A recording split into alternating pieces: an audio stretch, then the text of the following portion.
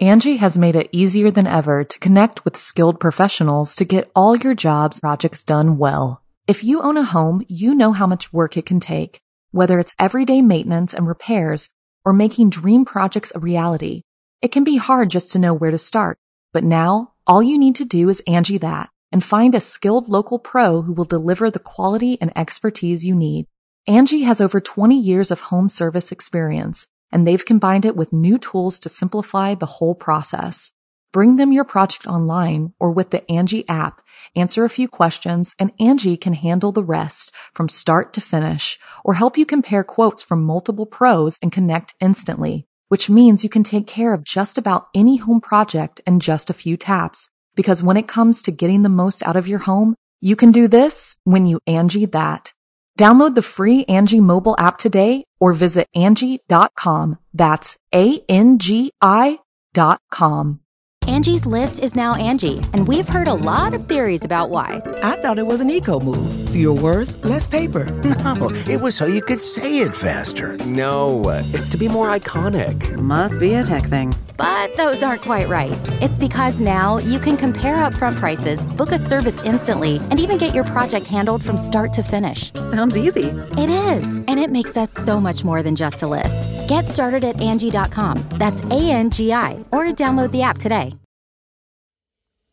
Well, hey, good to see you, friend. I had a feeling you'd come out tonight. It is a nice night, after all. The season's changing. You can feel it in the air. That October feeling, where everything's just starting to get a little spooky. Whoa, Chester. Calm down, boy. It's a couple of weeks yet till the trick-or-treaters get here. Damn. Let's head on in. Some welcome mat I've got, huh? One day I'll make a pair of boots out of his ass. Have yourself a seat, friend. I'll just be a second.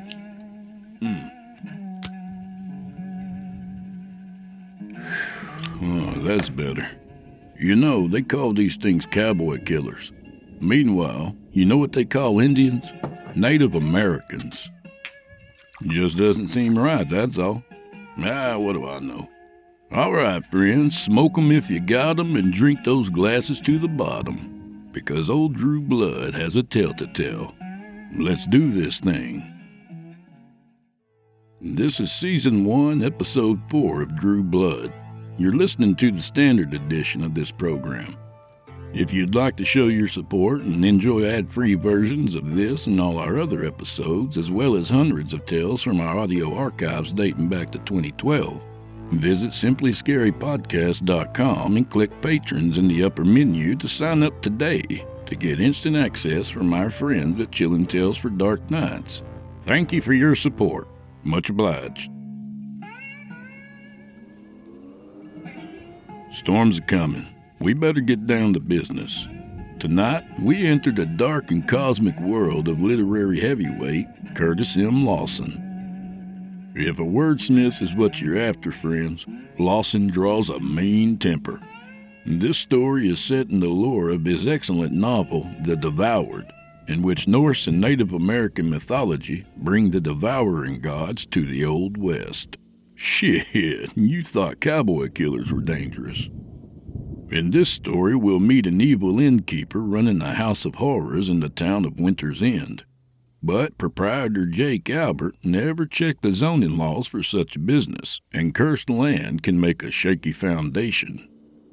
From author Curtis M. Lawson, I give you The Labyrinth of Winter's End.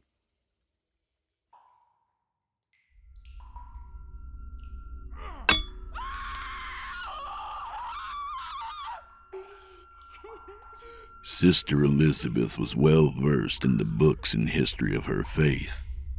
She knew that the American interpretation of hell, the lakes of fire and fields of tortured souls, was more in line with the imaginations of Milton and Dante than with the truth of her religion. Hell, according to genuine articles of faith, was a state of being outside of God's light. If ever she felt cast out from the radiance of her Lord, it was now. The little slice of hell where she currently suffered was an establishment called the Cretan Inn. The Cretan was located west of Omaha, in the railroad town of Winter's End. Elizabeth's family had warned her that a mission out west would be fraught with danger. They had argued that plenty of folks in New York still needed help finding God. The wisdom of those warnings had now been proven, and she wondered if her choice to head west had been motivated by ambition rather than faith. Surely if her motivations had been pure, she would not be bound in this earthen dungeon, removed from God's light. Elizabeth was not the only one who believed that the Lord's reach did not stretch into this dark place. The hotel's proprietor was currently affirming just that. She could hear the gasping sobs of another woman begging for divine intervention, screaming for Jesus to just let her die. In response, a calm masculine voice spoke out in an assuring manner that sounded profane in context. "There's no sense in going on like that," the man's voice stated matter-of-factly. "God cannot breach these walls, pumpkin. I am the Cretan's sole deity." The dim yellow light of the curator's oil lamp refracted in Elizabeth's tears, obscuring her vision. She was thankful for this. The screams of pain and sobs of terror, the pulpy wet sounds of ruined tissue, and the breaking of bones was already too much. The young nun feared she might lose her mind if she had to visually witness the tortures that her captor was enacting upon the other woman. Elizabeth tried to mentally remove herself from her current situation. Her body had been reviled and death was imminent, but she did not have to live her last hours in fear. The physical was nothing but a proving ground for eternity. The railroad ties that held her to the floor and the earthen walls which surrounded her were but a prison of the body. This devil man might hold physical dominion over her, but he could not keep her soul in bondage. With all the spiritual fortitude she could muster, Elizabeth pushed against her own fear, attempted to meditate on her faith and the fact that she would soon be with Jesus. As if reading her mind, the proprietor dropped some unseen instrument onto a metal tray, a tiny ringing in the darkness, and turned his attention to Elizabeth. The sobbing of her fellow captive had quieted enough so that she could hear the proprietor's footsteps as he approached. Her eyes were shut tight, but the yellow light of the oil lamp was becoming more powerful, piercing through the veil of flesh and blood vessels which separated her mind from reality. "Don't think I've forgotten you, sister. I see you coming to terms with death and praying for your immortal soul, but your concerns are misplaced." His words were perfectly enunciated and overflowing with hubris. "That soft, meaty husk that I've so generously deflowered will leave this place, albeit a bit worse for wear. But your spirit, the pain and joys and passions that make your essence up, shall remain in these walls. No heavenly Father can snatch you from my dungeon. This I promise." The oil lamp was close to her face now. She could feel its heat, just as she could smell the gore on the man who held it. The devil in man's skin was kneeling down beside where she lay, staked to the floor. A sticky, wet hand stroked her face gently, like a lover's caress. The sensation was vulgar and brought bile into the nun's throat. A moment later, despite her best efforts to remain strong, Elizabeth was openly weeping. "Rest, sister. I'll be back for you tomorrow." Elizabeth's eyes shot open and momentarily stunned her captor with the anger and fear with which they burned. "No!" she screamed as loud as she could. "You finish this now! Don't you leave me down here!" The innkeeper took a step back and laughed to himself. "Oh, but I do whatever I choose, sister." Without another word, he walked away, taking the dim light of the lantern with him. Elizabeth screamed incomprehensible curses at the man as he opened a heavy door at the far end of the basement. He ignored her cries and crossed the threshold between one circle of hell and another. A moment later, the door closed with a loud thud, and all light vanished. After minutes of sobbing, Elizabeth laid quiet, growing stoic in her pain and fear. Her hands and feet were in agony from the railroad spikes that pinned her to the ground in the shape of an X. Worse than fire in her nerves were the sounds in the darkness. The other woman moaned as she slowly died of blood loss and trauma. Then came the squeaking sound of curious rats investigating the darkness for an easy meal. Elizabeth wondered if the rodents would eat her alive before the innkeeper made his return.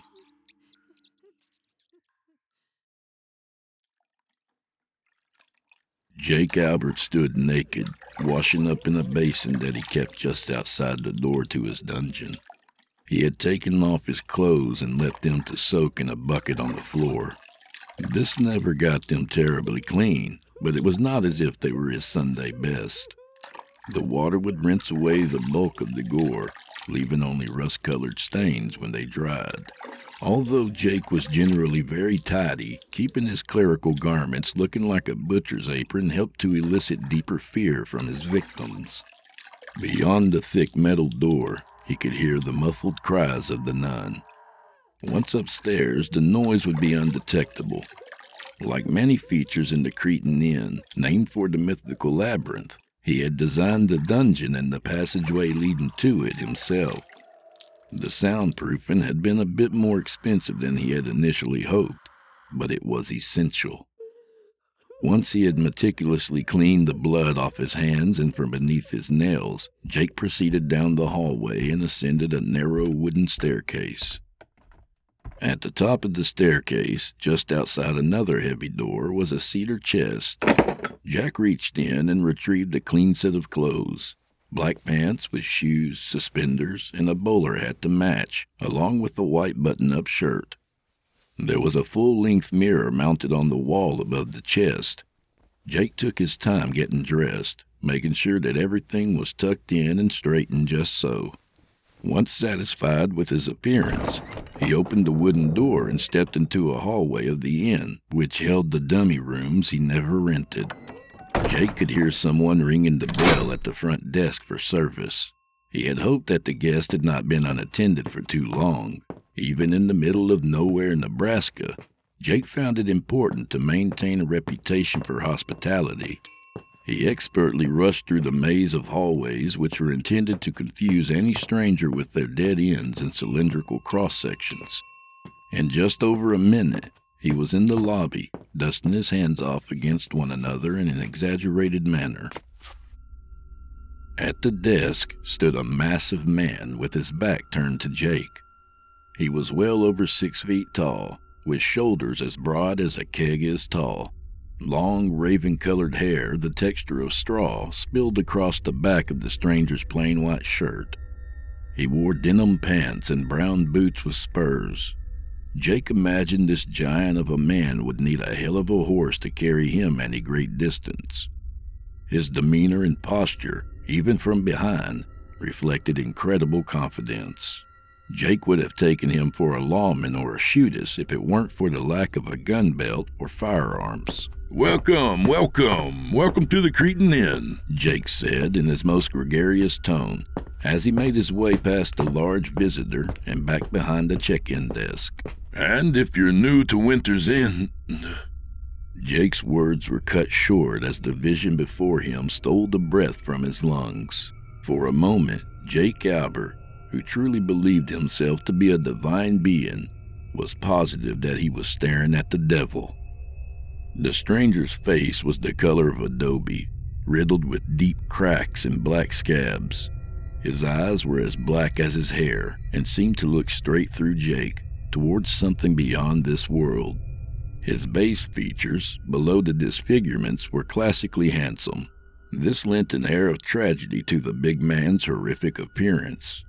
Jake caught himself staring. He closed his eyes in an attempt to regain his composure. He was prone to visions and hoped that this one would evaporate if he willed it so. When Jake opened his eyes again, the man was just as hideous, but he was now prepared. "My apologies, sir. Your skin condition caught me off guard. Not leprosy, is it? The disfigured man before him seemed to awaken from some manner of daydream and now looked at Jake rather than through him. This is a place of sacrifice. It wasn't just the nature of the question that disturbed Jake, but also his visitor's voice, a sound like muffled thunder and breaking glass. A place of what? Jake asked. Apprehension had crept into his voice. The stranger stood still for a moment, as if thinking before asking again. This place, it is an altar of worship. A church? Jake responded in question. No, sir. This is a traveler's inn. There's no church in Winter's End. An inn? The visitor asked, once again looking through Jake. The innkeeper was becoming increasingly nervous. There was something wrong with the man in front of him, something that went deeper than a skin condition and a hoarse throat. Are you all right? There's a doctor in town if you need one. Jake's voice seemed to once again awaken the stranger from his reverie. The big man reached into his purse and produced several gold coins, the size of sand dollars. He placed the coins on the counter with a heavy hand. This will be enough for a room. Jake eyed the coins in disbelief. He reached out a hand and retrieved one, studying the angular alien writing engraved upon it. With more than a little reluctance, he brought the coin to his mouth and bit down. It was real. Jake couldn't believe it. On his counter must have laid $200 worth of gold. And for what? One night's board? This will be enough, his visitor repeated. Yes, absolutely. With a quick hand, Jake swept away the money. A moment later, he produced a room key and a ledger. The ledger was for the guests who Jake deemed too strong to kill, or those whose disappearance might be looked into. With those who would end up in the dungeon, he never asked for a signature. You'll be staying upstairs. I'll show you the way. If I could first get your John Hancock, though. I do not possess a man by that name, said the stranger dryly. After a brief moment of further tension, Jake snickered. This guy's fucking with me, he thought, and was relieved to find that the monster before him had a sense of humor. Your signature, if you would, sir. Or if you can't write, an X will do. With a hand like a bear paw, the stranger grabbed a pen from the ink fountain in the counter. On an empty line in the ledger, he marked a single character, but it was not an X. He had inked the page with a symbol like an angular P with an extended vertical line. It looked very much like the writing on the coins. I'm not quite familiar with that manner of writing, sir. May I ask your name? Thurs. Jake misheard the man, thinking he said thirst. The name seemed fitting, given his dry, cracked skin. There was something thirsty or maybe hungry in those black eyes as well. Jake had the uncomfortable impression that this Mr. Thirst would devour the world if he could.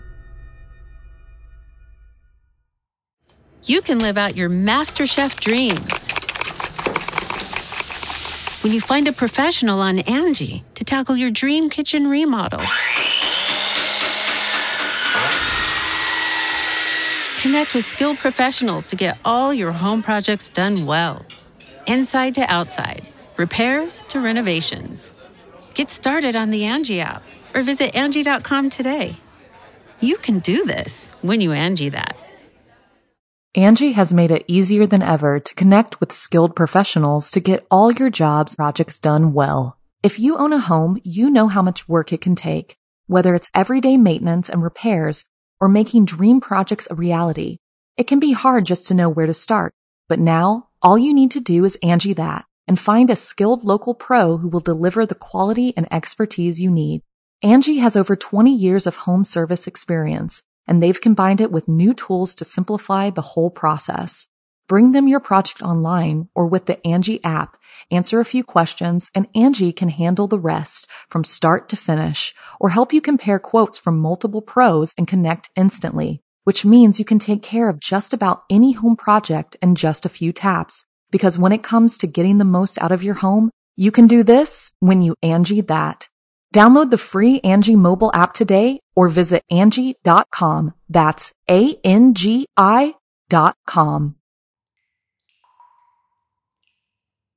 Stress and pain had led Sister Elizabeth to sleep, but even in slumber the grip of the Cretan Inn was too strong for her to escape.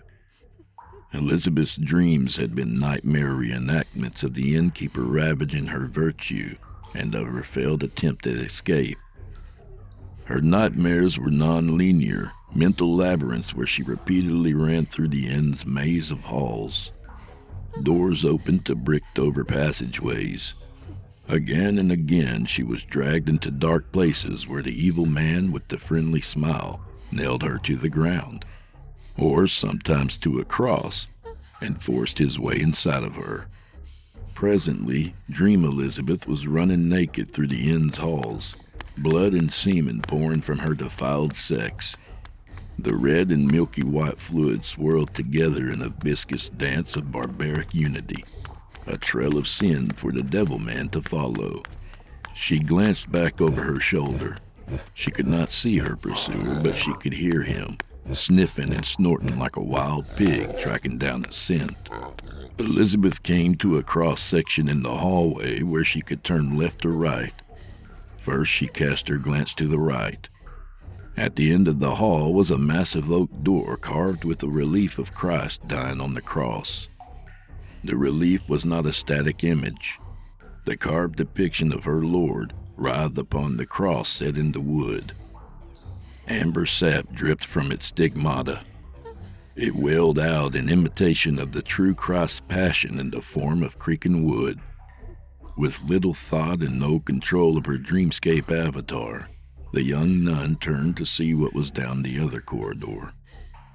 This hall also ended in a huge oak door. Like the other door, a living image moved across the wood. There was something different in the tone of the second relief.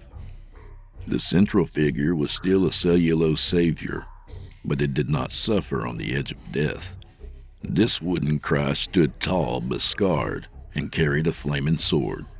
In this image, the Messiah of Revelations rallied an army of angels and screamed a battle cry that sounded like a lightning bolt splitting an oak tree. A sound like the running of some clumsy animal caught her attention. She looked back and saw the innkeeper running toward her on all fours. The blood and semen mixture she had left behind was dripping from his nose. He caught the unholy mixture on his protruding tongue. Elizabeth raced down toward the door where Christ in his warrior king aspect marched through the microcosmic realm, held in a plane of oak. Behind her, the devil man snorted and laughed. The slapping of his hands and feet against the wooden floor echoed behind her. Up ahead, Jesus let out another thunder and scream and beckoned for his wife in the church to join him in his. The nun was faster than her aggressor. Her hand reached the doorknob. She twisted it and pushed. The door swung open effortlessly, revealing a panoramic view of the night sky with no ground in sight. Countless stars cast their glow through the shifting auroras and blackest oceans of nothingness. Cold such as Elizabeth had never felt drifted into the inn from the open door. A haze of condensation formed in the passage. Misty tendrils beckoned the nun into the nightscape. She stood momentarily dumbstruck by the beauty and awe of the cold world beyond the door. A hand grabbed her hair from behind. The strong arms of the terrible innkeeper forced her to her knees and twisted her vision back into the labyrinthine halls of the Cretan Inn. No heavenly father shall snatch you from my dungeon, sister, He spoke the words straight into her mind. His psychic voice was proper and cultured, a striking contrast to his animalistic demeanor. Sister Elizabeth looked up at the monstrous predator and found courage despite his terrible countenance. You're right. No heavenly Father shall snatch me away. One must choose to go with the Lord. With that, Elizabeth pumped her legs as hard as she could, wrenching herself from the devil-man's grip, and leapt backwards through the doorway into the starry abyss. The perspiration dripping from her body became cosmic snowfall. Her body began to crystallize, the sea of nothingness devouring the heat from her body. As her vision faded, the last thing Elizabeth saw was the innkeeper standing in the doorway, dumbfounded, holding a fistful of Elizabeth's silken hair. Jake sat in a rocking chair set up on the porch of the inn. With a glass of bourbon in one hand, he watched the sun descend into an orange and crimson horizon set against the silhouette of a modest skyline. The weather was fine, warm with a slight breeze, and Jake was not one to take such a pleasant evening for granted. Still, something felt off tonight. The guest, the giant man Jake knew as Thirst, was poking around the grounds of the inn. He would place his hands and face against the dirt, as if trying to listen in on whatever long-dead things might lie beneath. Jake figured it was some Injun bullshit about communing with nature. He certainly has the right complexion for a savage, Jake thought. That would explain the skin disease, too. These American cavemen were always catching some sickness that the white man had evolved beyond. Whatever Thirst was up to, there was no danger of his guests stumbling upon the remains of his previous visitors. Those had all been dealt with properly. Jake did not shit where he ate. Still, the way Thirst got down on his hands and knees and mumbled into the dirt, Jake couldn't help but picture the souls of all his victims screaming out to this stranger for retribution. Of course, that was nonsense. The souls were here, trapped within the plaster and lumber of the inn's walls, not the dirt. As the god king of the Cretan, only Jake was privy to their ethereal suffering. He watched Thirst closely as the big man knelt in the middle of the dirt path that led away from the porch. As Thirst pressed his hand against the ground, Jake had the incredible impression that the man's flesh was becoming one with the earth. He could not tell for sure where the massive hands ended and the dirt road began.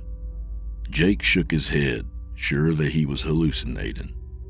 He was prone to visions, and while he was quite sure some were of a divine nature, others were no more than vivid daydreams. When he looked again, the vision had grown more bizarre. Thirst was now looking down, face to face with the dirt in a quite literal sense. The earth below the giant had erupted into a gruesome sculpture of some deformed child's face. Jake dropped his glass. The tumbler shattered into 100 fragments, each momentarily catching the gorgeous light of the dying day before falling back upon the porch. A stream of bourbon rolled across rapids of broken glass and down the edge of the top stair.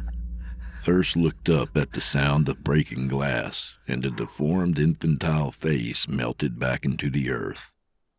The strange guest's black eyes were set upon Jake, though no expression was visible on his face. I think I've had enough drink for one night. I'll be retiring, if you don't mind. Thirst kept his gaze on the innkeeper, but did not reply.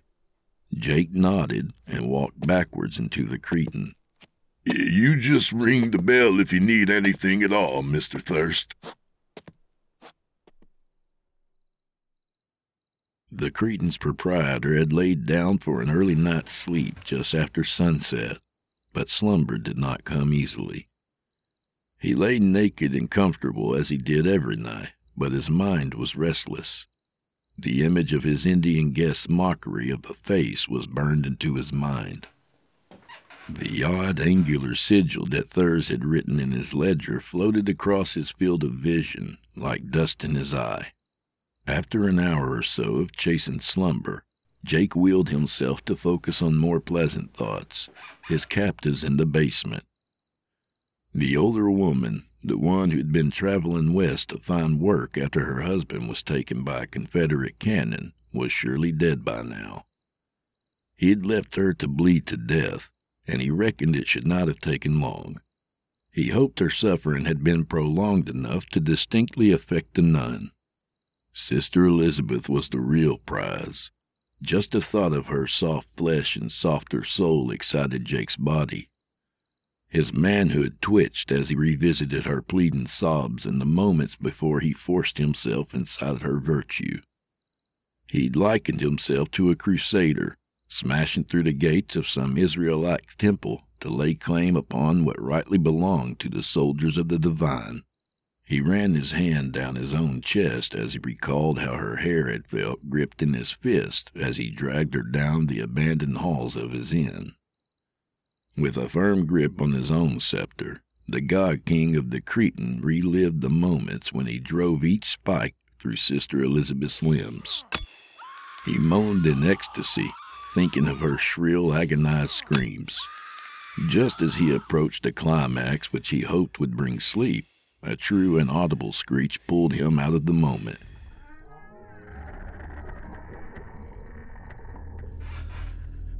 Jake sat up in his bed, looking around the room, panicked. He wondered if the sound had not escaped his fantasy and found shape in reality. Many of Jake's visions began as daydreams before taking on physical form. The sound echoed through the inn again. Jake focused on its tone and shift in pitch. After a moment's reflection, he decided that it was too low to be a screaming nun and not static enough in pitch to be a moaning. It sounded like the creaking of wood, but far louder and more extended than the building settling. With the intensity of thunder, the horrid creaking began again, and this time it would not cease. When the terrible noise refused to stop after a few seconds, Jake covered his ears and backed himself into the furthest corner of his bedroom. The sound pierced his very being. He could feel its horrid vibrations in his bones and in his soul. Jake Albert was afraid. It was a feeling he had not felt since childhood. Crashes and shattering glass joined the cacophony. The sounds grew louder as if they came from some banshee racing toward Jake's bedchamber. The individual pieces of the door frame began to twist like wet rags being wrung out by invisible hands. Spiderweb cracks erupted across the surrounding plaster. The hinges separated on sheared pins just as the door exploded into a rain of splinters. Jake closed his eyes as much to protect his vision from the flying debris as to banish his grim hallucination. Once the creaking had stopped and he no longer felt himself being pelted with wooden hail, the innkeeper opened his eyes. Things had not returned to normal. They had gotten much worse. Jake saw a ruinous nightmare version of his Cretan through the twisted portal of broken pine that had been his doorframe. The floors were now warped into static waves, interrupted by the occasional jagged plank jutting upward. Walls bowed, arcing up through the missing ceiling and into the now floorless rooms above, creating a cathedral effect. Plaster had been shaken from the walls, and laths shone beneath like exposed ribs. Carefully, Jake made his way into the lobby of the inn and surveyed the damage. He could now take in a more complete portrait of the damage. Furniture from the rooms above had crashed into the lobby, along with clouds of pulverized plaster. Wooden beams from the ceiling had crashed in front of the inn's entrance, barring any egress. The odd, deliberate twist and bend in the building's frame spoke of something darker and far more eldritch than a mere earthquake. Still, His rational mind argued that this had been a natural event, which his occasionally unreliable perception had transformed into something more horrific. Jake almost had himself convinced that he was hallucinating at least some of what he saw. That's when Sister Elizabeth's voice echoed from every direction. You cannot breach these walls, pumpkin. Her voice was toxic with hatred. Jake whipped his head back and forth while spinning around, trying to pinpoint the voice's source. In his panic, he caught his foot in a concave divot of the wooden floor. He fell to his knees and his ankle twisted in a way that ankles are not meant to twist. He let out a sharp cry of pain. Sister Elizabeth's incorporeal laughter flowed around him in response.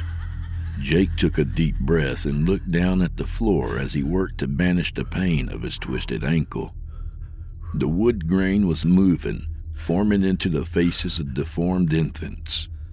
One was missing an eye. Another suffered from a cleft palate. A third had the distinctive look of a mongoloid. Each wailed in wide-mouthed silence.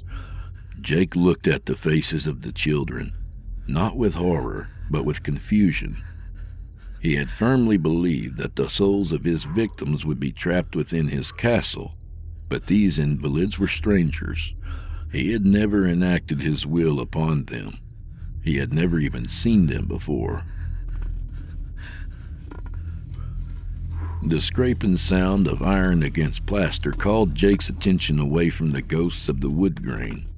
This time the sound had a clear source. It was coming from the maze of hallways which led to his dungeon.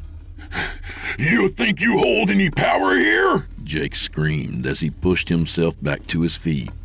His ankle hurt, and it was hard to stand. The pain made him feel weak. The weakness made him angry. I'll nail you back into the dirt, whore! His eyes were fixed down the hallway where the scraping was coming from. The sound was becoming louder, rougher.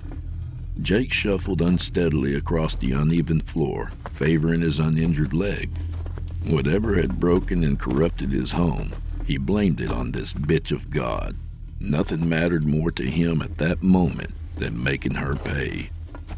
Jake's angry resolve melted into impotent fear. The young woman was dressed in her monochrome vestments, complete with habit, though she looked anything but holy. Her feet were trailing blood from holes the size of quarters, where she had torn out the railroad spikes that staked her to the ground. She had not bothered to remove the spikes from her hands. She dragged them across the walls, her arms outspread in imitation of her lord. Her mouth was tightly closed in thin-lipped rage. The pink of her natural complexion was masked beneath dried blood and yellow-blue bruises. Still, it barely gave Jake pause. Sister Elizabeth, despite her stigmata and ugly determination, was not the first monster to try and unnerve him. What did you do to my home, you useless Quim? You did this, devil man, spoke the woman who was the image of hell. You challenged God, then invited him into your house. The sister's words made no sense to Jake. They were the ravings of a mad woman. Yes, he had challenged her Jew God countless times. He'd spit in the face of his creation and tortured his children. But he had never once invited God into his house, or even into his heart. With no further hesitation, Jake limped toward the approaching nun. Each had their eyes set upon the other. Each had the other's suffering in mind. With nearly 100 pounds to his advantage, Jake felt confident that he could put Sister Elizabeth down, regardless of his ankle and despite whatever curse the bitch had used to corrupt his domain. As they approached one another, Elizabeth brought the middle finger of her left hand to her mouth and bit a chunk of flesh from her fingertip. She unceremoniously spit the finger meat to the floor and then chomped down on the matching digit of the opposite hand. Jake paused, unsure of what was happening. He understood sadism quite well. But self-mutilation was alien to him. The sight of it troubled him. He felt sick and his fear was magnified. The nun put the raw meat of her middle fingers down to the spikes in her hands. She traced the head of each spike, painting their heads with her own blood. At the same time, she invoked words in a strange tongue. Jake doubted that the ugly discordant syllables had any human origin. A sharp, searing pain shot through the center of Jake's palms, then again even sharper in his feet. The unexpected agony was so sudden and intense that it sent the innkeeper to the floor. Uncontrolled tears flooded from his eyes. Jake unclenched his fists, and in his obscured vision could see that the nun's stigmata were now mirrored in his own flesh. Elizabeth ached in those nether regions where the devil man had violated her. Her muscles were knots of pain from stress and abuse. The wounds in her feet, where she had torn free from the iron staking her to the ground, were nearly overwhelming. The holes in her hands and the missing tips of her fingers burned like acid. For all of this, Elizabeth felt blessed. Now at one with Christ's passion, she truly felt God's light upon her for the first time. Her suffering had led her through the gates of heaven. She had learned the language of angels and looked upon the face of the infinite. In return for all these blessings, God demanded such a meager sacrifice. One single life, the devil man's life. A day before, she would have been ashamed to admit that any act of malice might please her. But her understanding of God's will had not been so deep yesterday. Today, she could fully appreciate the wrath which had brought down Sodom and drowned the world. Today, she would take pleasure in cutting down her would-be killer upon the altar of her Lord. Elizabeth smiled as the innkeeper shambled across the uneven floor on his wounded feet and his twisted ankle. She did not run after him. She needn't. He would run through this maze, thinking it still the hell he created, only to find that God had changed every twisting corridor. The devil man would be lost and confused, just as she had been hours earlier running from him. And then he would stumble upon the altar, where she would bring some sense of worth to his otherwise wasted existence. The Angie's List you know and trust is now Angie, and we're so much more than just a list. We still connect you with top local pros and show you ratings and reviews, but now we also let you compare upfront prices on hundreds of projects and book a service instantly. We can even handle the rest of your project from start to finish. So remember, Angie's List is now Angie, and we're here to get your job done right. Get started at Angie.com. That's ANGI, or download the app today. Angie's List is now Angie, and we've heard a lot of theories about why. I thought it was an eco move. Fewer words, less paper. No, it was so you could say it faster. No, it's to be more iconic. Must be a tech thing. But those aren't quite right. It's because now you can compare upfront prices, book a service instantly, and even get your project handled from start to finish. Sounds easy. It is, and it makes us so much more than just a list. Get started at Angie.com. That's ANGI, or download the app today. Nothing made sense. Jake had built the Cretan himself. He knew every corridor and secret passage. Nothing was as it should be, and no mere earthquake could explain the changes. Dead ends with secret doorways had turned into circular hallways. Doorways to rooms that had been there were now met with blockades of earth and clay. Plain, neat staircases which had led to the second floor were gone, replaced by spiraling broken steps of madness which merged into the walls themselves. Amidst all this insanity, magnifying his pain and fear, were the soft sounds of Sister Elizabeth's bare footfalls. She was quiet and relentless, like a Komodo dragon stalking wounded prey until it fell from infection. Jake shambled down a long hallway toward a T-shaped cross-section. Behind him, he could hear the padding of the nun's bare feet. His uneven breath vibrated across the space of the hall and into his ears. She would soon outpace him, but Jake dared not look back to see how great a lead he held. Reaching the cross-section at the end of the hall, Jake looked right. The hall terminated in a dead end, covered in fallen joists that made the shape of a leaning cross. He switched his gaze to the left and was met with an open doorway which led to a deep darkness. Jake smiled and laughed. Beyond that door, there was still some place in the Cretan where this bitch and her bitch god might stand powerless before him. If he could reach the end of his hall and descend into his Holy of Holies, there would be a chance to salvage all of this. Jake ran as best he could, stumbling into walls along the way toward the darkened passageway. A mad laughter overtook him, casting out his pain and fear. A cold, soothing wind blew from the darkness ahead. It promised resolution. There's no escaping God's real devil, man. Called out a calm, feminine voice behind him. Having reached the door, Jake leaned against its wooden frame and turned his eye back to his pursuer. I am God here, sister. With that, Jake Albert allowed himself to fall backward through the darkened passageway. His vision ceased as the blackness overwhelmed him. He tumbled downward, wooden steps bludgeoning his head, back, and legs. Seconds later, he was met with the cold earth of the hallway to his dungeon. Despite the pain, Jake laughed. He was overwhelmed with relief. Jake was not what one might consider a warrior, but he was sturdy. He fought against the trauma and forced himself to his knees.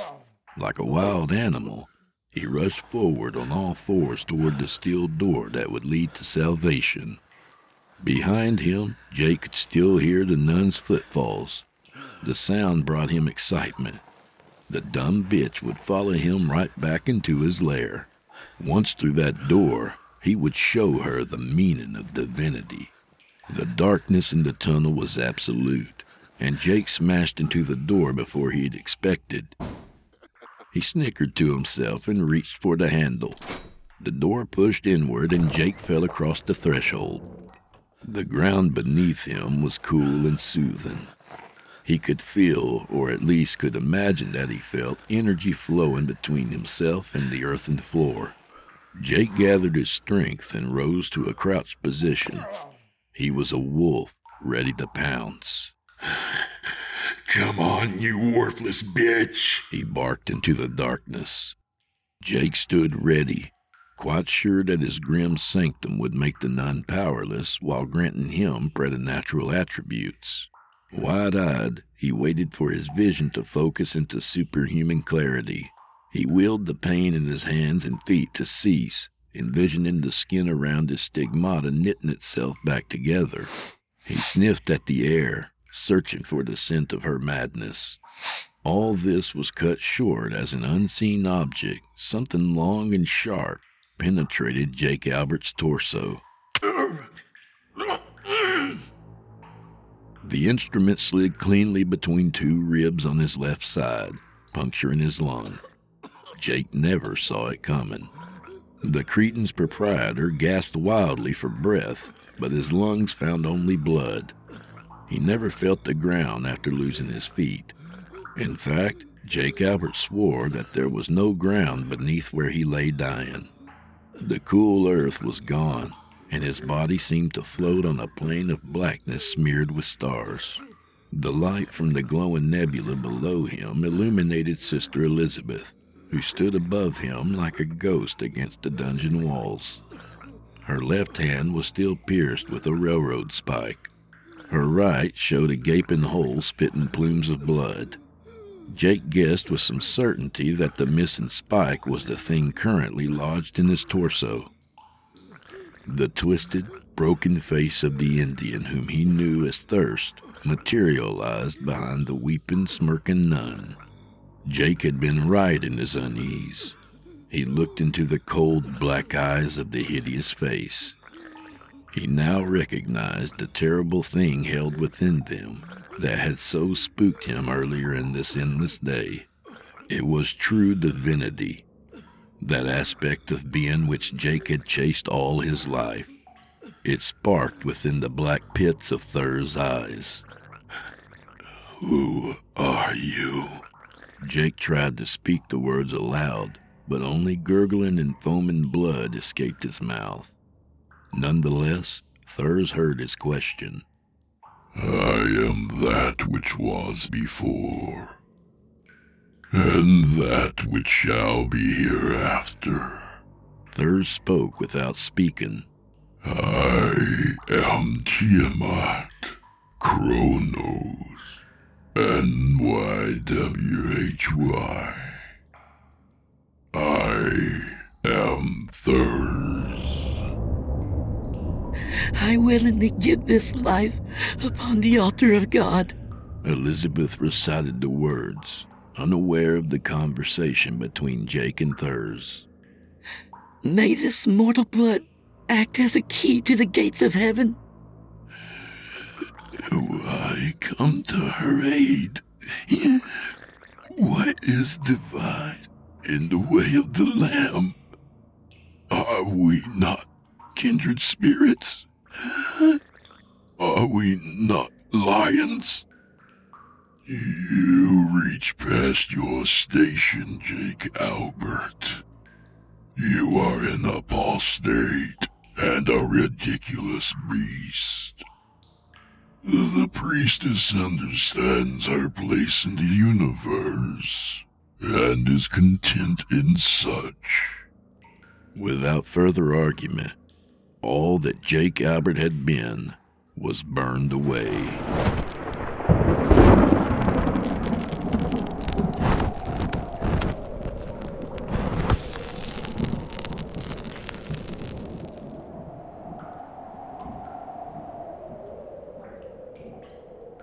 The destruction of his soul expelled enough energy to tear a hole between Winter's End and that place beyond the stars which Sister Elizabeth called heaven.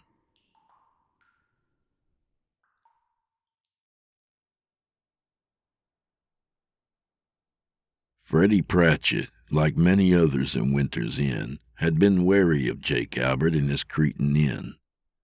He could think of no good reason why a rich man would settle in a tract town, let alone spend enough money to build a public house the size and caliber of the Cretan.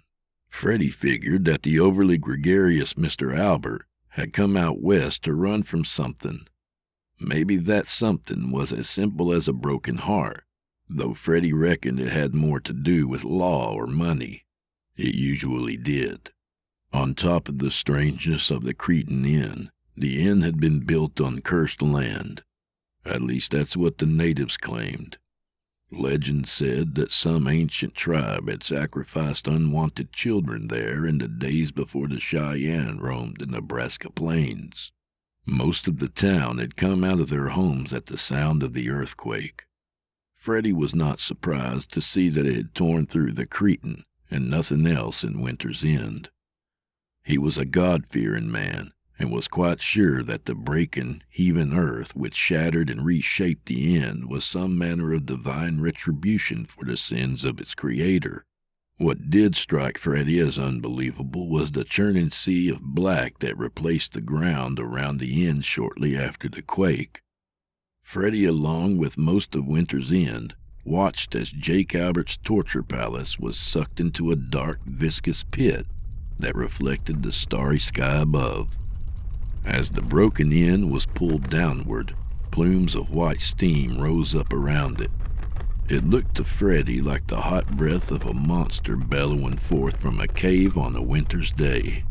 When the Cretan had completely vanished below the black, a new structure began to rise. The first detail to emerge from the pit was a simple wooden cross. Moments later, the adobe facade of a Western-style mission became visible above the pit. Freddie watched in awe until the church was fully realized and the churning darkness below it reverted to mundane earth.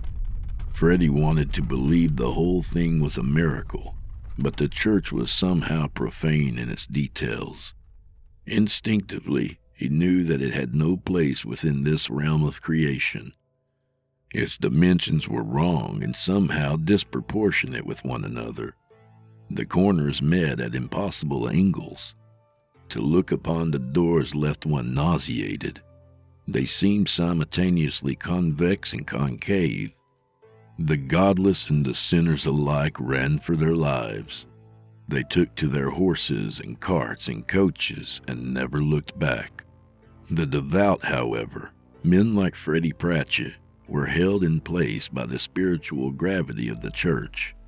The initial revulsion at its impossible nature evaporated from Freddie's mind the longer he gazed upon its unholy spires and vaults.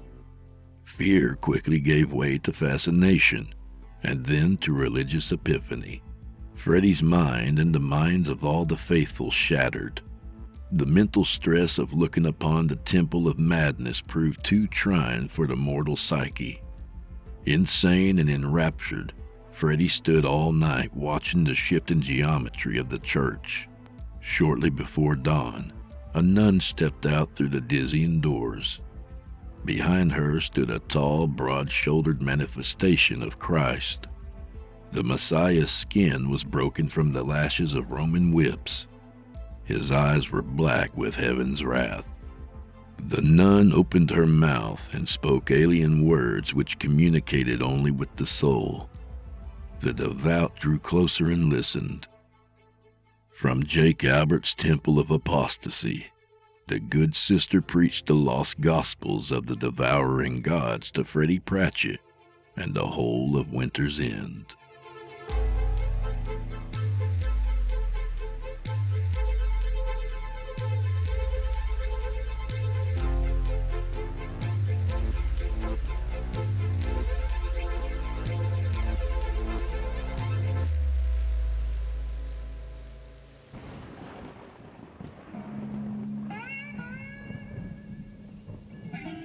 Talk about a seedy motel.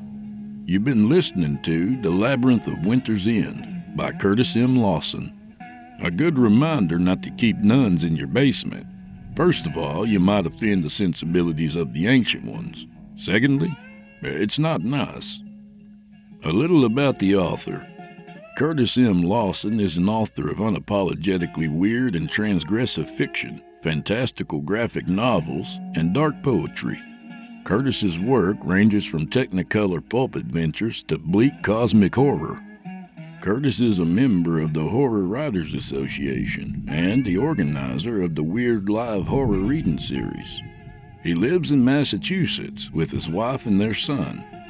If you've enjoyed this story, I highly recommend his novel, The Devoured, for which this one is a side story. It's available in Kindle, print, and audiobook, along with his many other excellent works. You can also check out his podcast, Weird Transmissions, spelled W-Y-R-D Transmissions, featuring interviews with Laird Barron, Ramsey Campbell, Erie Vaughn, and many more. Also worth a mention, he's got a badass hardcover just out for his newest book, Devil's Night, featuring 14 tales of interconnected urban dread with full-color illustrations. Available now at weirdhousepress.com. If you've enjoyed today's program, please take a moment to stop by our iTunes page or wherever else you listen to your favorite podcasts and leave us a 5-star review and a kind word. It makes a huge difference and I'd appreciate it. To hear a premium ad-free edition of tonight's and all of our other episodes, visit simplyscarypodcast.com today and click the patrons link in the menu at the top of the screen.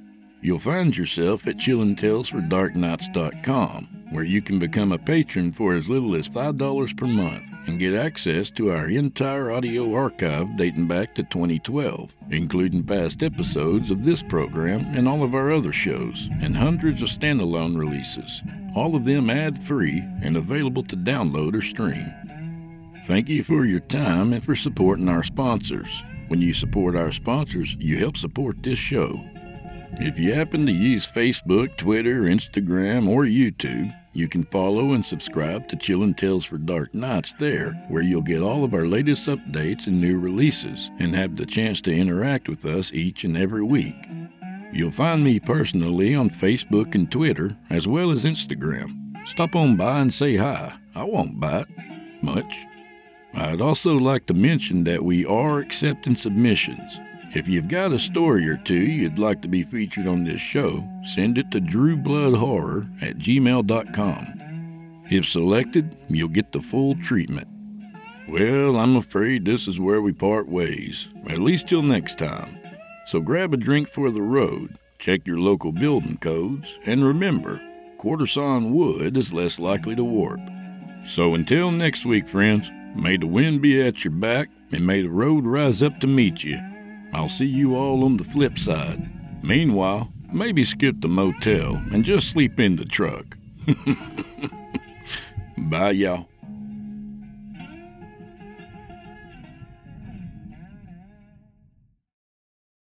Angie has made it easier than ever to connect with skilled professionals to get all your jobs projects done well. If you own a home, you know how much work it can take, whether it's everyday maintenance and repairs or making dream projects a reality. It can be hard just to know where to start, but now all you need to do is Angie that and find a skilled local pro who will deliver the quality and expertise you need. Angie has over 20 years of home service experience, and they've combined it with new tools to simplify the whole process. Bring them your project online or with the Angie app, answer a few questions, and Angie can handle the rest from start to finish, or help you compare quotes from multiple pros and connect instantly, which means you can take care of just about any home project in just a few taps. Because when it comes to getting the most out of your home, you can do this when you Angie that. Download the free Angie mobile app today or visit Angie.com. That's ANGI.com. Angie's List is now Angie, and we've heard a lot of theories about why. I thought it was an eco move. Fewer words, less paper. No, it was so you could say it faster. No, it's to be more iconic. Must be a tech thing. But those aren't quite right. It's because now you can compare upfront prices, book a service instantly, and even get your project handled from start to finish. Sounds easy. It is, and it makes us so much more than just a list. Get started at Angie.com. That's ANGI, or download the app today.